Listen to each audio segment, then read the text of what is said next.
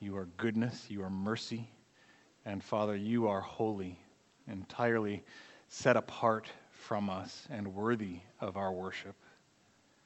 And Father, you have spoken to us in your word. In these last days, you have spoken to us through your Son.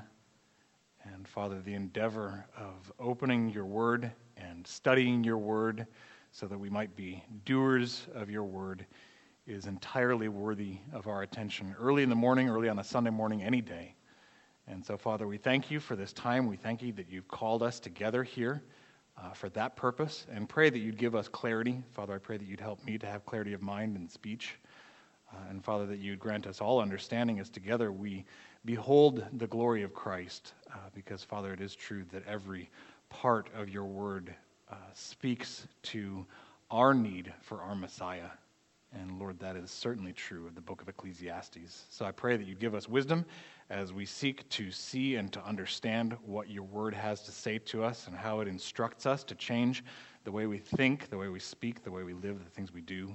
I pray, Father, that your word would have its place in our heart as the only authority by which we live in everything. We pray in your Son's name. Amen. All right, be seated.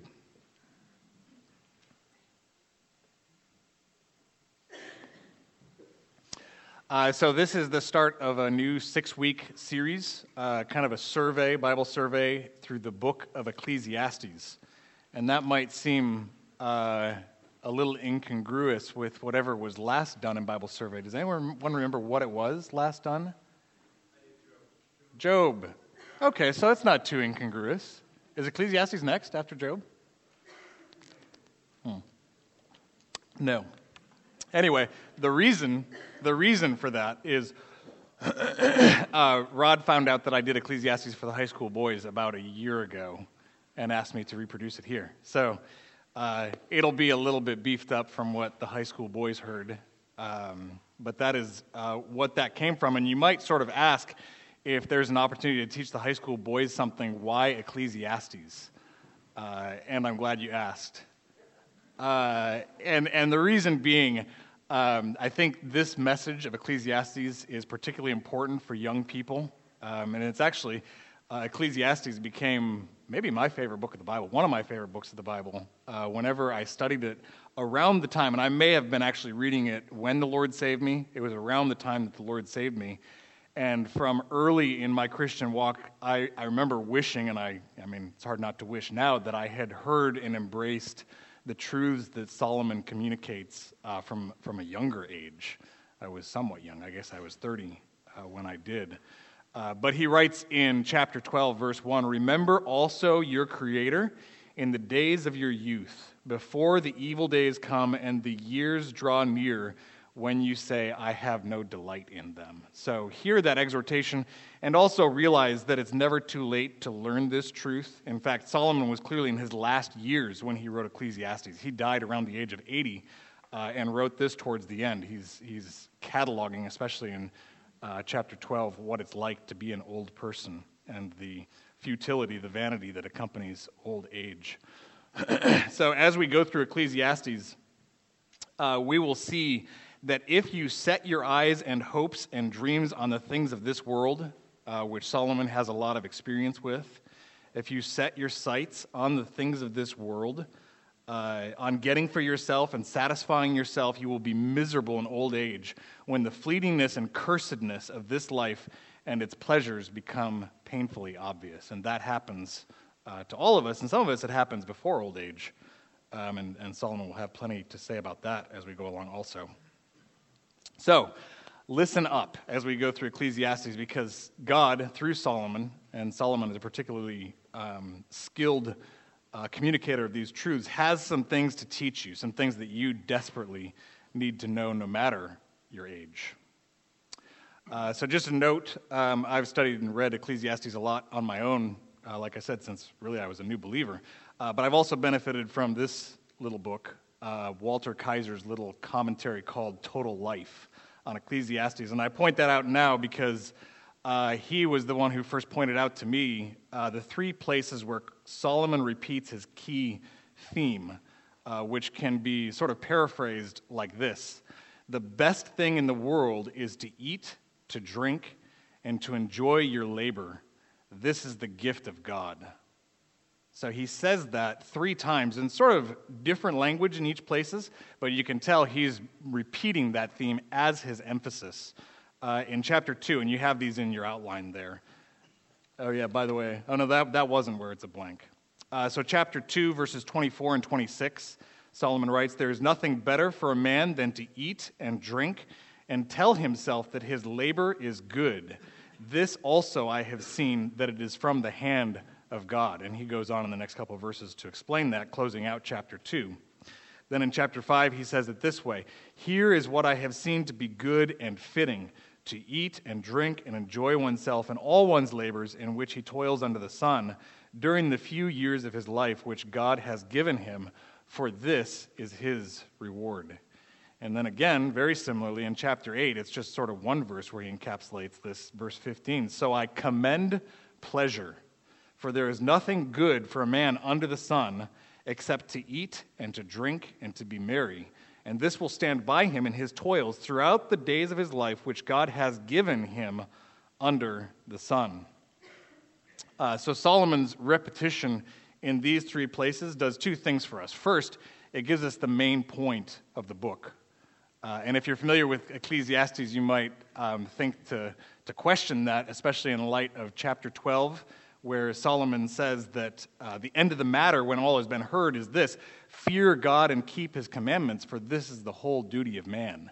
And in a sense, you could maybe say that's the purpose, although I think it's really foundational to the purpose. I think it's the repetition of that key phrase, that this is what we're given, is to work hard and enjoy our labors, to eat and drink and enjoy God's good gifts. And the way we do that, Solomon is saying at the end of the book, is fearing God and keeping his commandments. That's what leads us into being able to enjoy life. So that being the main point of the book, the blanks to fill in are here. The point of Ecclesiastes: enjoy life as God's good gift. The point of Ecclesiastes: enjoy life as God's good gift. And maybe that, hopefully, it piques your curiosity a bit if you are used to thinking of Ecclesiastes in terms of vanity and futility. That is actually the way Solomon would have us led into enjoying life as God's good gift, is to see the vanity and futility of life under the curse apart from fearing God and keeping his commandments. So that's the first thing that Solomon's repetition in those verses does for us. Secondly, that textual marker, those same words and the theme repeated at those intervals, helps us to recognize Solomon's intended structure for the text, which you have under Roman numerals 1 to 4 there, the 4 sections. So I'm giving those to you so you'll know how this is broken up. Not giving you section titles at this point. And as you see, we have 4 main sections of text and we have 6 weeks. And that's a good thing because we weren't going to get all the way through chapter 2 in our survey this morning. That first section takes us through 2 chapters. So we'll get through, I think, most of the way through chapter 1. And then probably next week we'll start in on chapter 2 and close out at least that first section of text. And in fact, you'll notice that there is some text even before we get to Roman numeral 1. Verse 1 comes before that outline starts. So go ahead and open your Bibles, if you haven't already, to Ecclesiastes chapter 1, and we'll take a look at verse 1. Verse 1 reads like this: "The words of the preacher, the son of David, king in Jerusalem." So here is where we meet Solomon, the author, who is the son of King David, who became king after him. Solomon, you'll notice right off, refers to himself as the preacher. In Hebrew, that word is Koheleth. In fact, that's the name of the book in the Hebrew Bible, and it's actually the name of the book in our English Bible, because Ecclesiastes is the translation of that word. And you might notice the commonality between that word, Ecclesiastes, and ecclesiology. I don't know if that's ever made you wonder.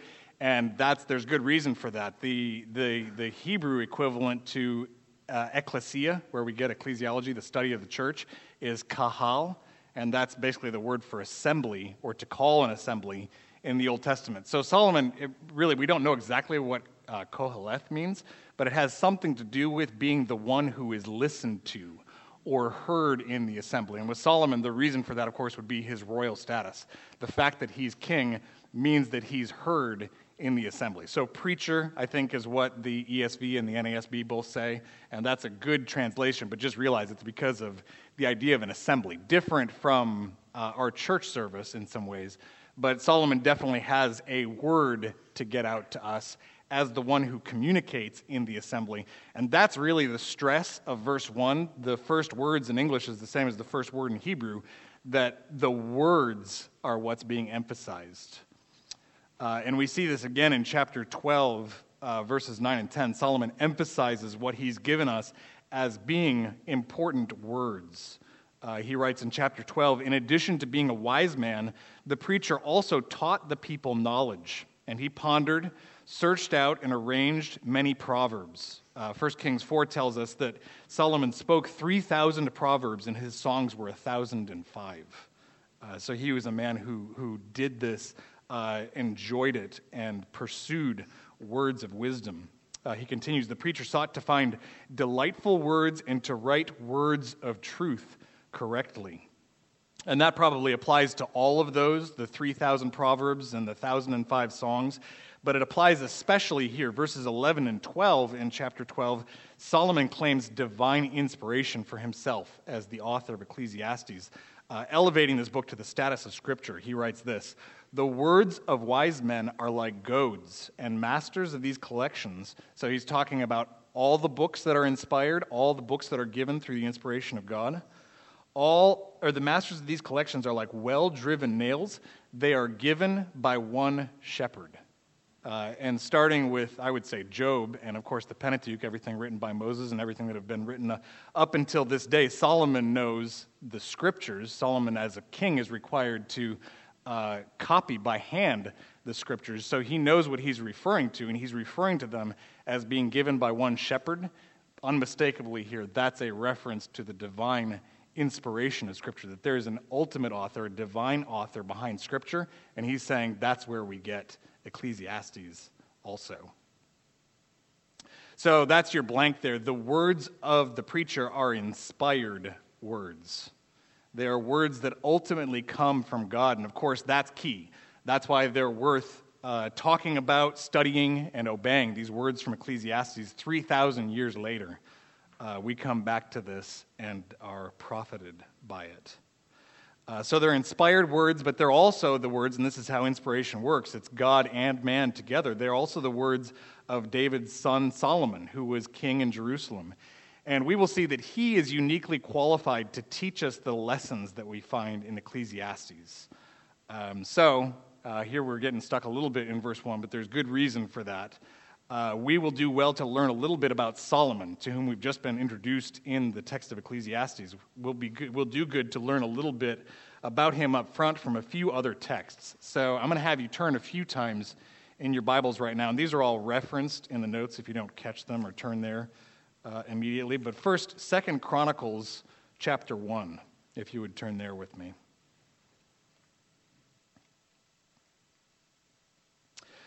So this is right at the beginning of Solomon's reign, and we will see here where Solomon's wisdom comes from. And you guys, I'm sure, are somewhat familiar with this. It's often repeated in children's Sunday school, I think, that Solomon was wise for these particular reasons that we'll see in this text here. Starting with verse 1. Now Solomon, the son of David, established himself securely over his kingdom. So this is the beginning of his reign. And the Lord his God was with him and exalted him greatly. And just a note from a parallel text, 1 Kings 3, and this will become important later. In this same context, the writer there in 1 Kings says, now Solomon loved the Lord. So we see the beginning of wisdom, the fear of God, the love of God, Solomon has here. Skipping ahead to verse 6, at the beginning of his reign here, Solomon went up before the Lord to the bronze altar, which was at the tent of meeting, and offered 1,000 burnt offerings on it. So his heart, you can see by his willingness to sacrifice greatly, is involved in worship in wanting to sacrifice to God. And that is immediately met with God's response. Verse 7, in that night, God appeared to Solomon and said to him, ask what I shall give you. Solomon responds, and again, skipping ahead, verse 10, give me now wisdom and knowledge that I may go out and come in before this people. For who can rule this great people of yours? So Solomon, the son of a king, would have had great training, would have already been pretty well versed in the word. But you see here evident humility. It says in 1 Kings 3 again, I am but a little child. These are Solomon's word in the same context. I am but a little child. I do not know how to go out or come in. He's admitting his finiteness, his limitations. He isn't capable in himself of leading God's people, so he's asking for wisdom. And God is clearly pleased with that. Verse 11, God said to Solomon, because you had this in mind and did not ask for riches, wealth, or honor, or the life of those who hate you, nor have you even asked for long life, but you have asked for yourself wisdom and knowledge, that you may rule my people over whom I have made you king.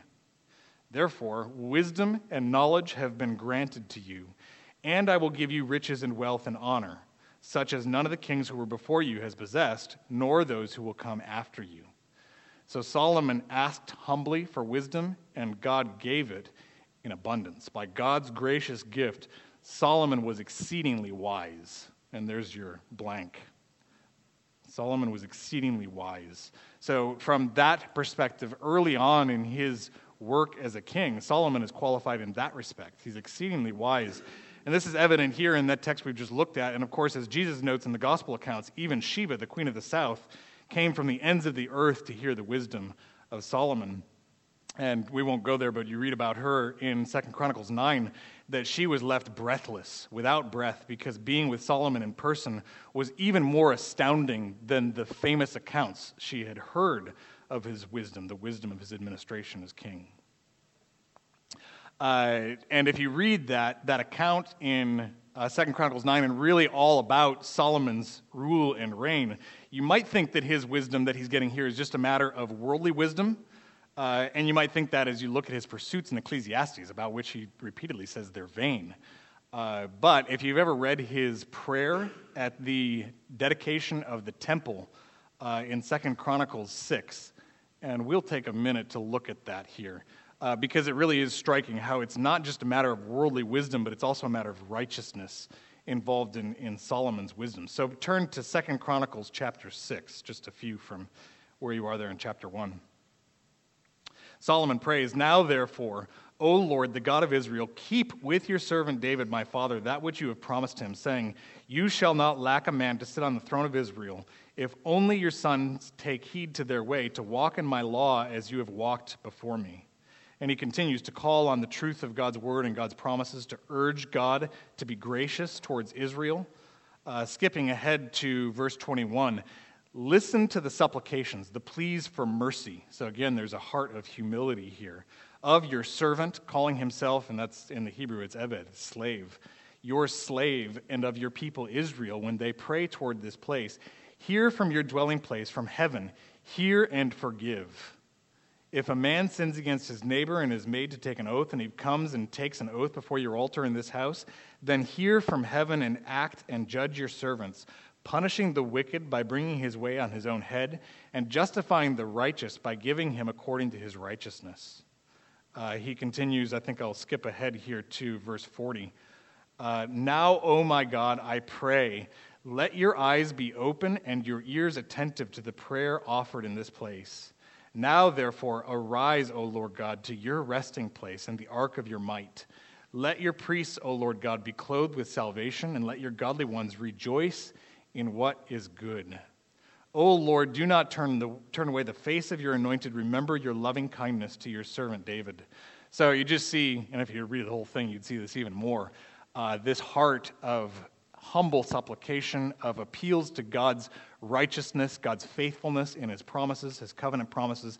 And again, God responds with just overwhelming glory and affirmation of what Solomon has prayed in verse 1 of chapter 7. Now when Solomon had finished praying, fire came down from heaven and consumed the burnt offering and the sacrifices, and the glory of the Lord filled the house. So Solomon's pleasing and acceptable prayer here at the beginning, towards the beginning of his ministry, as king meets with this response of God coming to dwell with his people. So your blank there is Solomon's wisdom was not just a worldly wisdom, it was a wisdom that was full of righteousness. Solomon's wisdom was full of righteousness. And remember the note that I brought in from 1 Kings 3, that Solomon loved the Lord. So sometimes seeing what he goes on to do, that question can be asked, was Solomon a believer? Because he just gave himself to so much sin and idolatry in his rule as king. And I think if that were all you were looking at and that was all the biblical evidence, then maybe you could question Solomon's salvation. But this is a decisive word inscripturated that Solomon loved the Lord, and we see evidences of his righteousness. And in Ecclesiastes, we see evidence of his repentance. But I think it's important to us as we think that over, as we think over the immense wisdom Solomon received at the beginning of his reign, and even the heart that he had that was inclined to God, to love God and to do things, to pray in righteousness, humble supplication before the Lord, and then he gives himself to sin. Just be warned that that is a snare for us also. I think Solomon would say he was puffed up with pride, with his position, with the status he had, maybe with trusting in his own wisdom. Whatever it was, there was something in Solomon's heart that inclined him away from the testimonies of God. I think this warning is kind of like what Paul has in mind in 1 Corinthians 3. As a matter of fact, I'm going to open there, and you guys can move over there with me if you want. 1 Corinthians 3, starting with verse 10.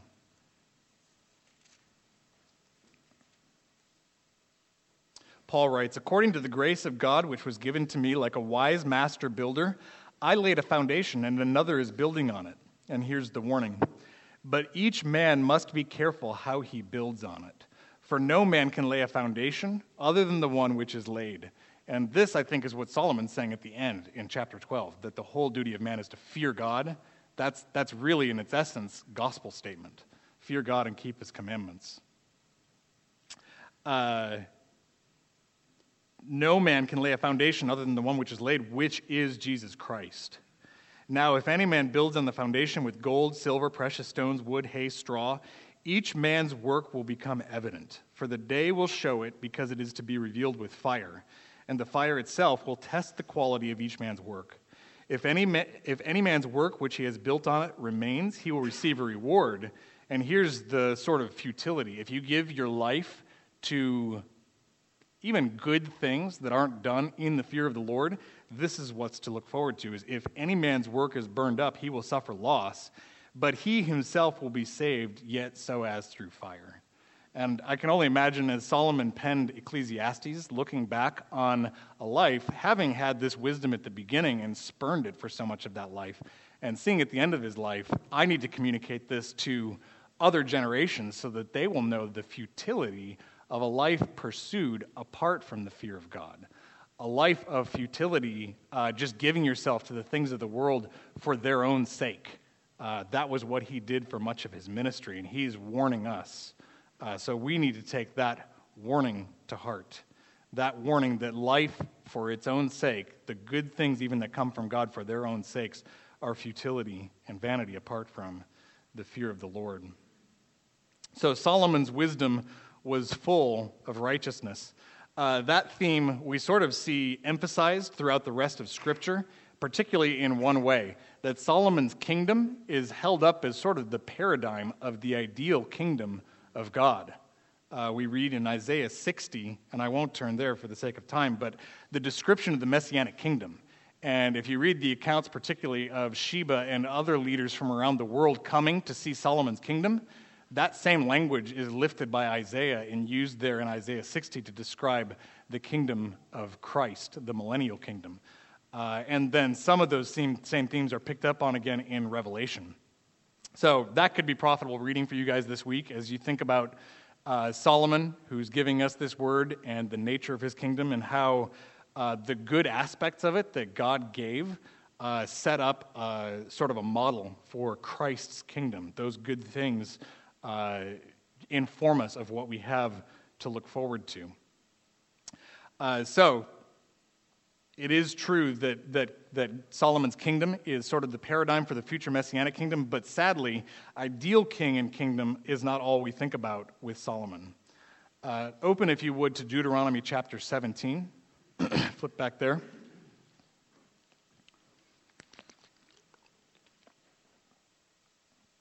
And just to sort of explain why we're going there, we'll see as we go through Ecclesiastes that Solomon is emphasizing, and we kind of already saw this, emphasizing the goodness of the work that we're given to do by God, that it's his good gift to us.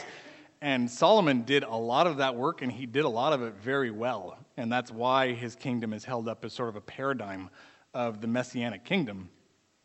But we know that good work Solomon did not pursue, generally speaking, in faithfulness, which is why he's assigning the tag of vanity to it. And really the decisive way we know that he did not pursue that work, that good work that's a gift from God, generally in faithfulness, is that the historical books writers are very intentional to show us that Solomon broke the 3 specific instructions that were given to kings of Israel. So that is what we will see in Deuteronomy chapter 17.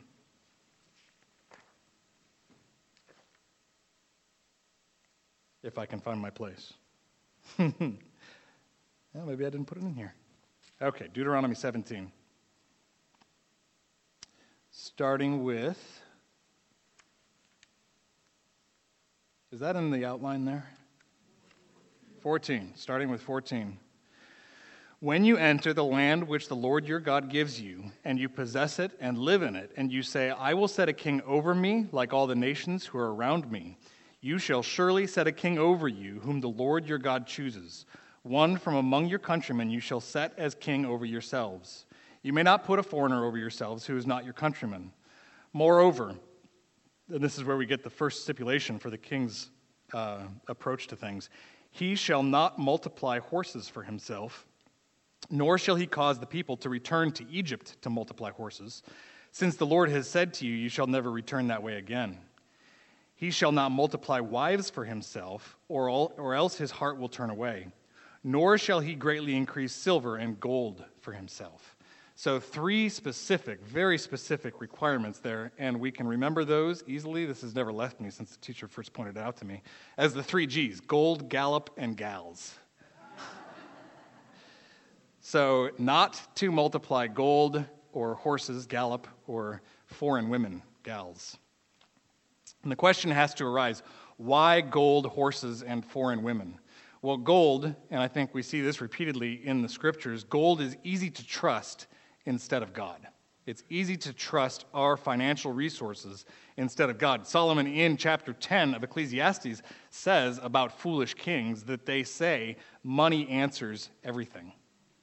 And when you have a lot of money, Solomon knew this from experience, that can be your attitude. Easy to trust in gold instead of God. Horses represent military might, horses and chariots. Proverbs 21, also a work of Solomon, the horse is prepared for the day of battle, but victory belongs to the Lord. Of course, he's capturing the wisdom there that it doesn't matter how many horses you have, how well prepared they are for battle.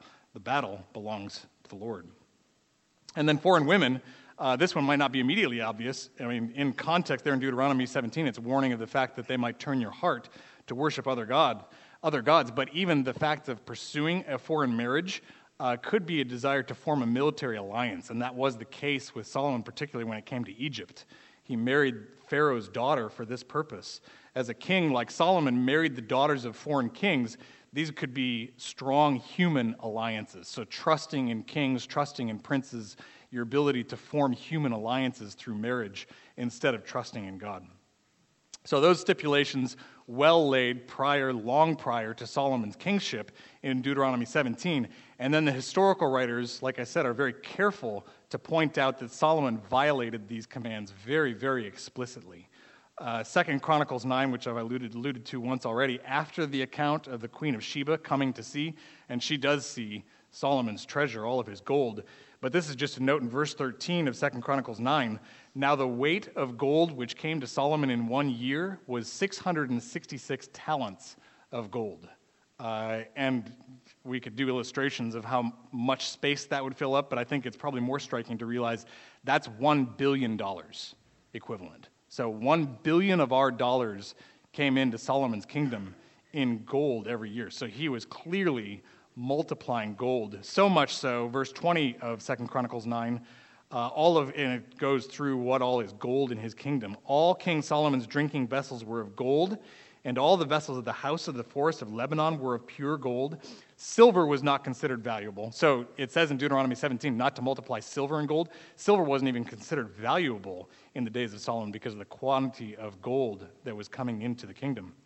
And probably the most explicit in terms of direct violation of Deuteronomy 17, in 2 Chronicles 1, since you're in that area, you might turn back there. 2 Chronicles 1, starting with verse 14, Solomon amassed chariots and horsemen. So really just outdid himself in terms of violating that command. Verse 16, Solomon's horses were imported from Egypt. So again, the explicit instruction was not to get horses from Egypt and from Kue, which is a province of Egypt. The king's traders, so he sent his traders, again, that was prohibited, sent his traders to Egypt to procure horses from Kue for a price. Verse 17, they imported chariots from Egypt for 600 shekels of silver apiece and horses for 150 apiece. So just very detailed explanation of how Solomon violated that command for Israel's kings. And then finally, so that's gold and gallop, finally gals, 1 Kings 11. And if you read 1 Kings, the first 10 chapters are just glorious in how they describe Solomon's faithfulness in setting up his kingdom, in humbling himself before God, in building the temple. I mean, it almost seems like the Messianic kingdom has come. And I think those first 10 chapters are why Isaiah in chapter 60 picks up on that and says this, in some sense, is what it will be like when Christ reigns. But starting with verse 1 of chapter 11, we read this. Now King Solomon loved many foreign women, along with the daughter of Pharaoh. And the daughter of Pharaoh he had married particularly to form that military alliance. Moabite, Ammonite, Edomite, Sidonian, and Hittite women. And those specific examples would be displeasing to the Lord for various reasons in Israel's history that we won't go into. So really, the writer of 1 Kings is trying to tell us Solomon has explicitly violated Deuteronomy 17 in this third way. And the consequence that Deuteronomy 17 holds out, again, is emphasized here. Verse 3, he had 700 wives, princesses, and 300 concubines, and his wives turned his heart away, just as Deuteronomy 17 said they would.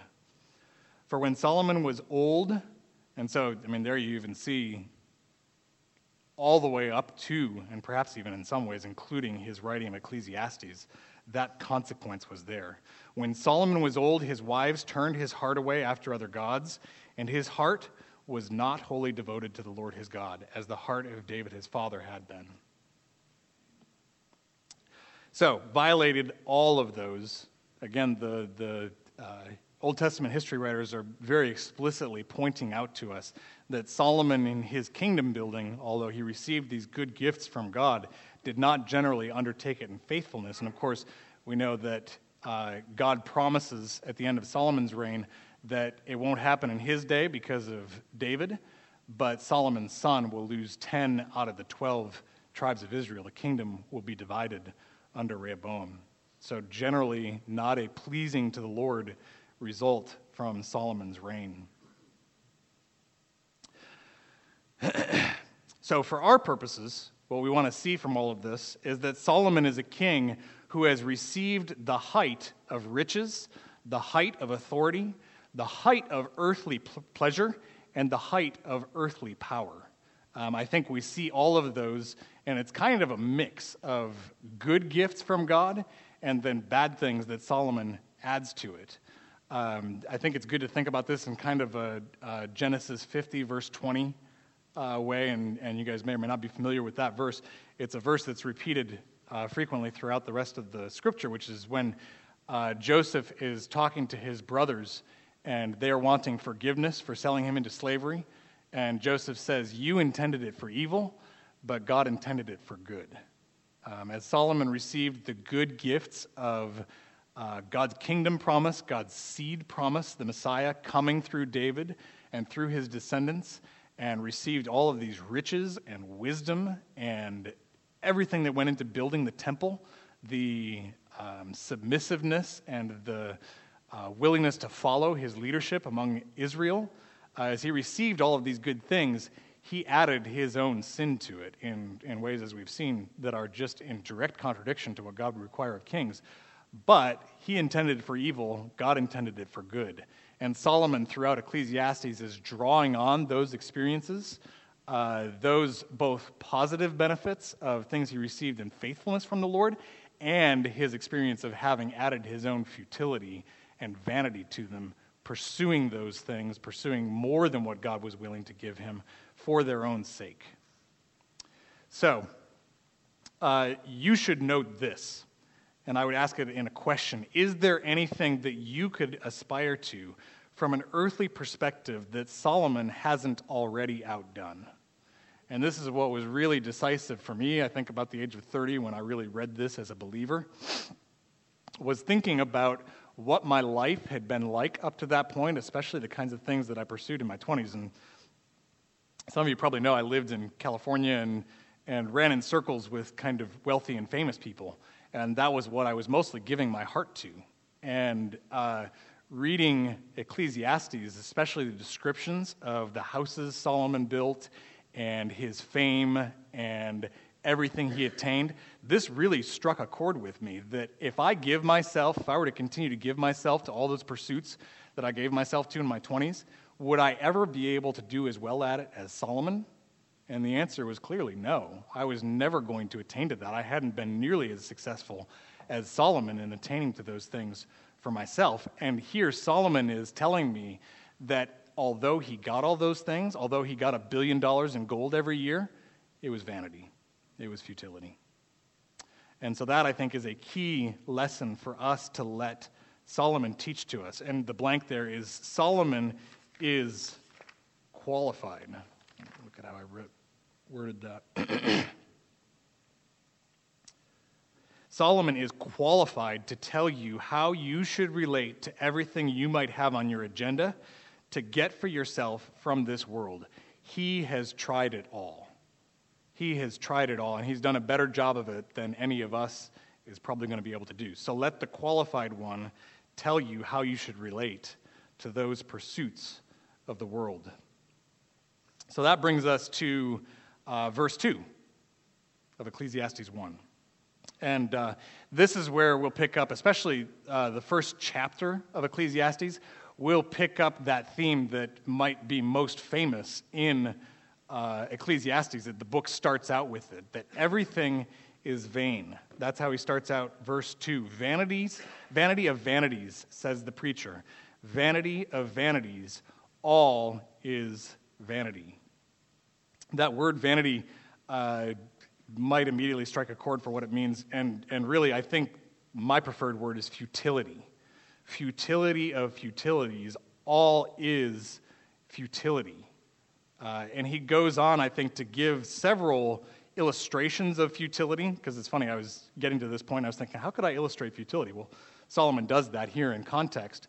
But actually, just to start out with an illustration, to give the sense, I think, of the word, imagine being in a boat that's sprung a leak, and you have a Dixie cup to try to bail the water out of this boat that's sprung a leak. Well, that water is going to fill that boat way faster than you can get that water out of there with a Dixie cup. That is futility.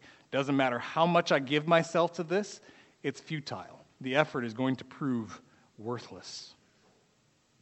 So like I said, starting with verse 3, verse 3 is kind of a summary statement. What advantage does man have in all his work which he does under the sun? Verse 4, a generation goes and a generation comes, but the earth remains forever. So actually, he's starting out there not with an illustration of vanity, although it does encapsulate the whole idea as kind of a summary statement of vanity. What he's pointing to there is curse. And what Solomon is teaching us, starting in chapter 1 here, is how to live in God's world under God's curse. The way that we see that here in the text is then a generation goes and a generation comes, but the earth remains forever. It was not always meant to be that way. When God made man in the garden, man was immortal. other than if he ate from the tree of the knowledge of good and evil. Of course, God said, in the day that you eat from it, you will surely die. And the proof of that is a generation goes and a generation comes, but the earth remains forever. So there's sort of the encapsulating statement for why everything is vain. Then starting with verse 5, we see illustrations of vanity. He writes, also the sun rises and the sun sets, and hastening to its place, it rises there again. So it doesn't matter how many times the sun rises, it has to do it again and again and again. There's no end to that cycle, and the light is never there until the sun rises again. It doesn't stay. There's vanity there. Blowing toward the south, verse 6, then turning toward the north, the wind continues swirling along, and on its circular courses the wind returns. So same thing with the wind, it just circles the globe, keeps going, it's vanity. All the rivers flow into the sea, yet the sea is not full. To the place where the rivers flow, there they flow again. So this is kind of the reverse of the boat that sprung a leak. The rivers can never fill the seas. It's just this endless cycle. Nothing ever comes to full fruition. Verse 8, all things are wearisome.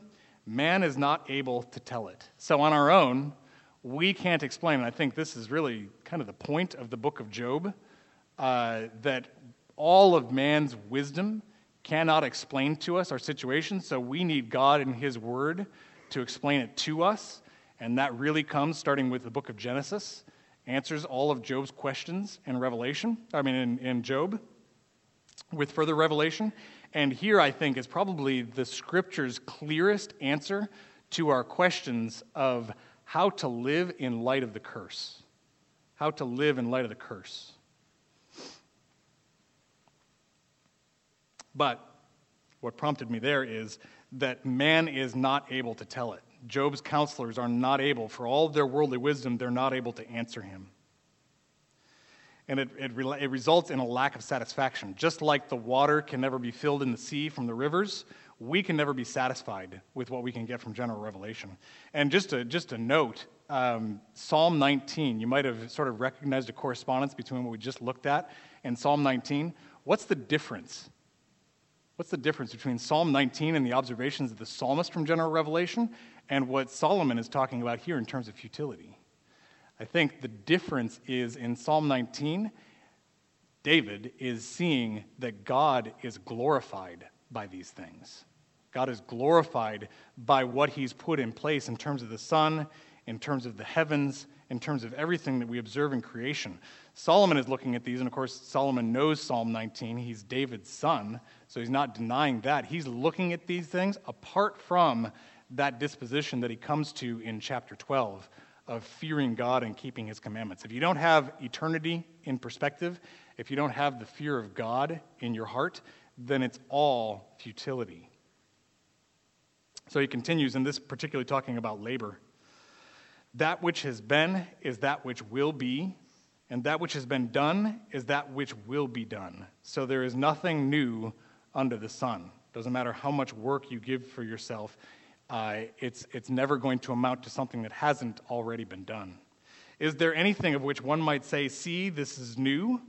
Already it has existed for ages which were before us. And realize Solomon's saying this 3,000 years ago, with 3,000 years pretty much already in the bag for the earth. So it continues to be true today. He continues, verse 11, there is no remembrance of earlier things, and also of the later things which will occur. There will be for them no remembrance among those who will come later still. So this reality of curse, this reality of death, makes it so that what we do in this life won't be remembered. I spent this last weekend, Dan and I, in California, and that pastor mentioned several times while we were there, 20 years after I'm dead, maybe my kids will remember me, and that's about it. 100 years later, nothing's going to remain. All that's going to matter is that you feared God and kept his commandments, and you did your work enjoying him and enjoying his good gifts for his glory. That's the difference. It's either futility or it's that.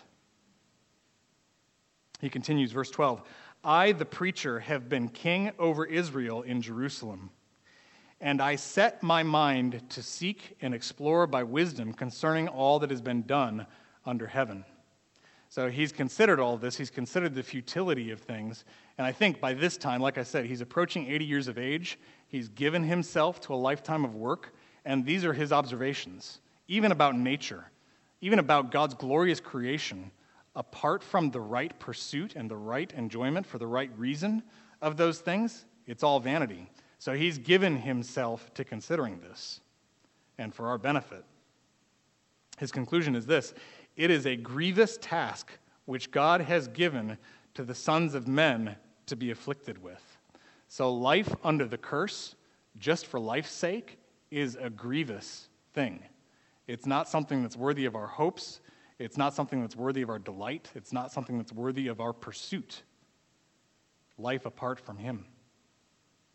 He continues, I have seen the works which have been done under the sun, and behold, all is vanity and striving after the wind. And he's already mentioned the wind once in terms of its futility, that it just keeps circling the globe kind of to no purpose, to no avail. And this is a particularly striking image. If you think about, if you're running in the same direction as the wind, and you start out and you feel the wind at your back, and your intention is to catch the wind. Well, if you catch up and you're going as fast as the wind is going, what's your perception then of the wind? It's not there, right? So if you're striving after the wind and you catch it, it's not there. There's nothing there. And I think Solomon's applying that truth to pursuing anything in creation for its own sake.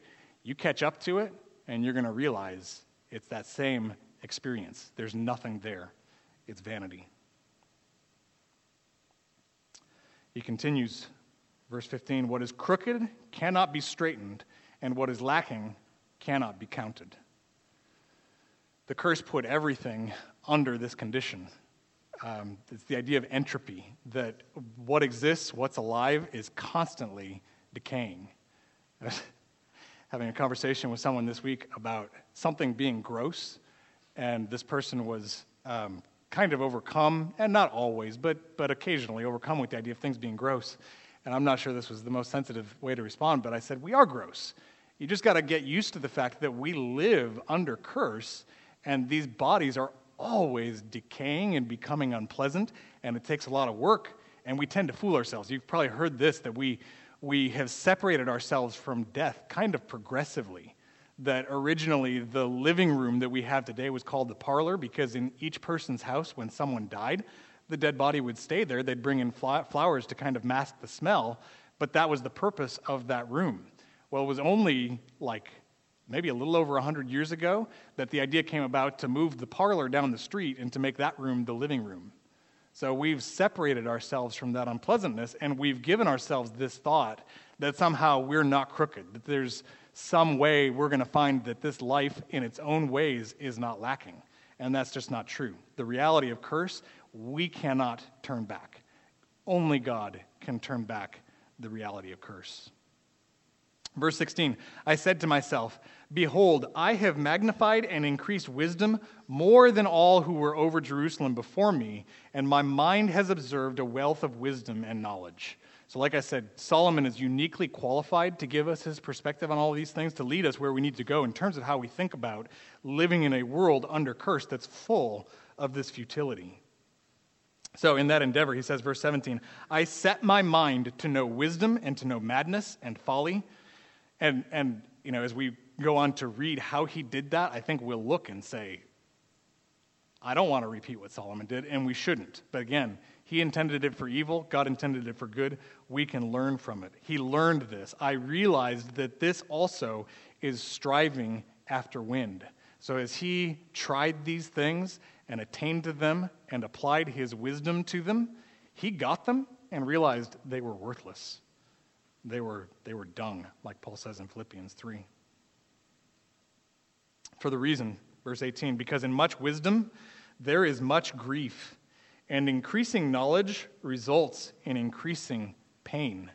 And I think it's maybe particularly striking that he ends chapter 1 on that note, because we can have this tendency to think, Well, yeah, things rot and rust and decay, but ideas and higher thinking, that's where it's at. And Solomon's telling us, no, that itself is not only vanity, but results in much grief. And increasing knowledge results in increasing pain. This is akin to his warning that he gives later that of the writing of many books in chapter 12, there is no end. In much study, there is weariness.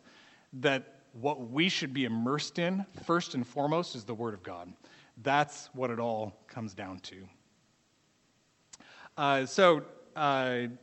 Sort of wrapping it up for today, I want us to think a little bit about what Solomon is leading us towards as he gets us to consider the futility, the vanity of life for life's sake under the curse. And I want to do so by looking at a few New Testament texts. I think I have, here we go. John 12, verse 24. Jesus says, "Truly, truly, I say to you, unless a grain of wheat falls into the earth and dies, it remains alone. But if it dies, it bears much fruit." I'm going to keep going in these texts, and then I'll sort of explain at the end. Luke 14:26, Jesus' words again. "If anyone comes to me and does not hate his own father and mother and wife and children and brothers and sisters, yes, and even his own life, he cannot be my disciple." So he has to hate his own life to be worthy to be Jesus' disciple. And then Matthew 16:25, Jesus' words again. "For whoever wishes to save his life will lose it, but whoever loses his life for my sake will find it." And what all three of those texts have in common is it's Jesus telling us the heart we have to have towards this life if we're going to have the right relationship with God and attain to eternal life. So what Solomon is doing here, and we've just wrapped up chapter 1 of Ecclesiastes, he is teaching us the way to enjoy life as God's good gift, and the entry point is to see this life for its own sake as vanity, so that we will, in some sense, like Jesus says, hate it. So that we will hate it and desire to fear God and keep his commandments, which is the whole duty of man. Okay, there's much more to be said, but we're out of time. So let's pray, and then we'll have a few announcements. Father, we thank you for this morning. We thank you for the truth, for the sufficiency of your word. And we pray, Father, that you would have this word take effect in our hearts. Father, I pray for anyone among us who is maybe hearing these things for the first time, Father, who has not come to the point where they hate this life and want to receive your righteousness and your gift of life as a gift. Father, I pray that if that's the case, that they and that we all would continue to look to Christ, who is our sufficient righteousness, the gift from you of eternal life, and receive that gift, receive the fear of God, receive your commandments as the good gift that they are, and go from here and walk in them. We pray that it would all be to your glory. In Jesus' name, amen.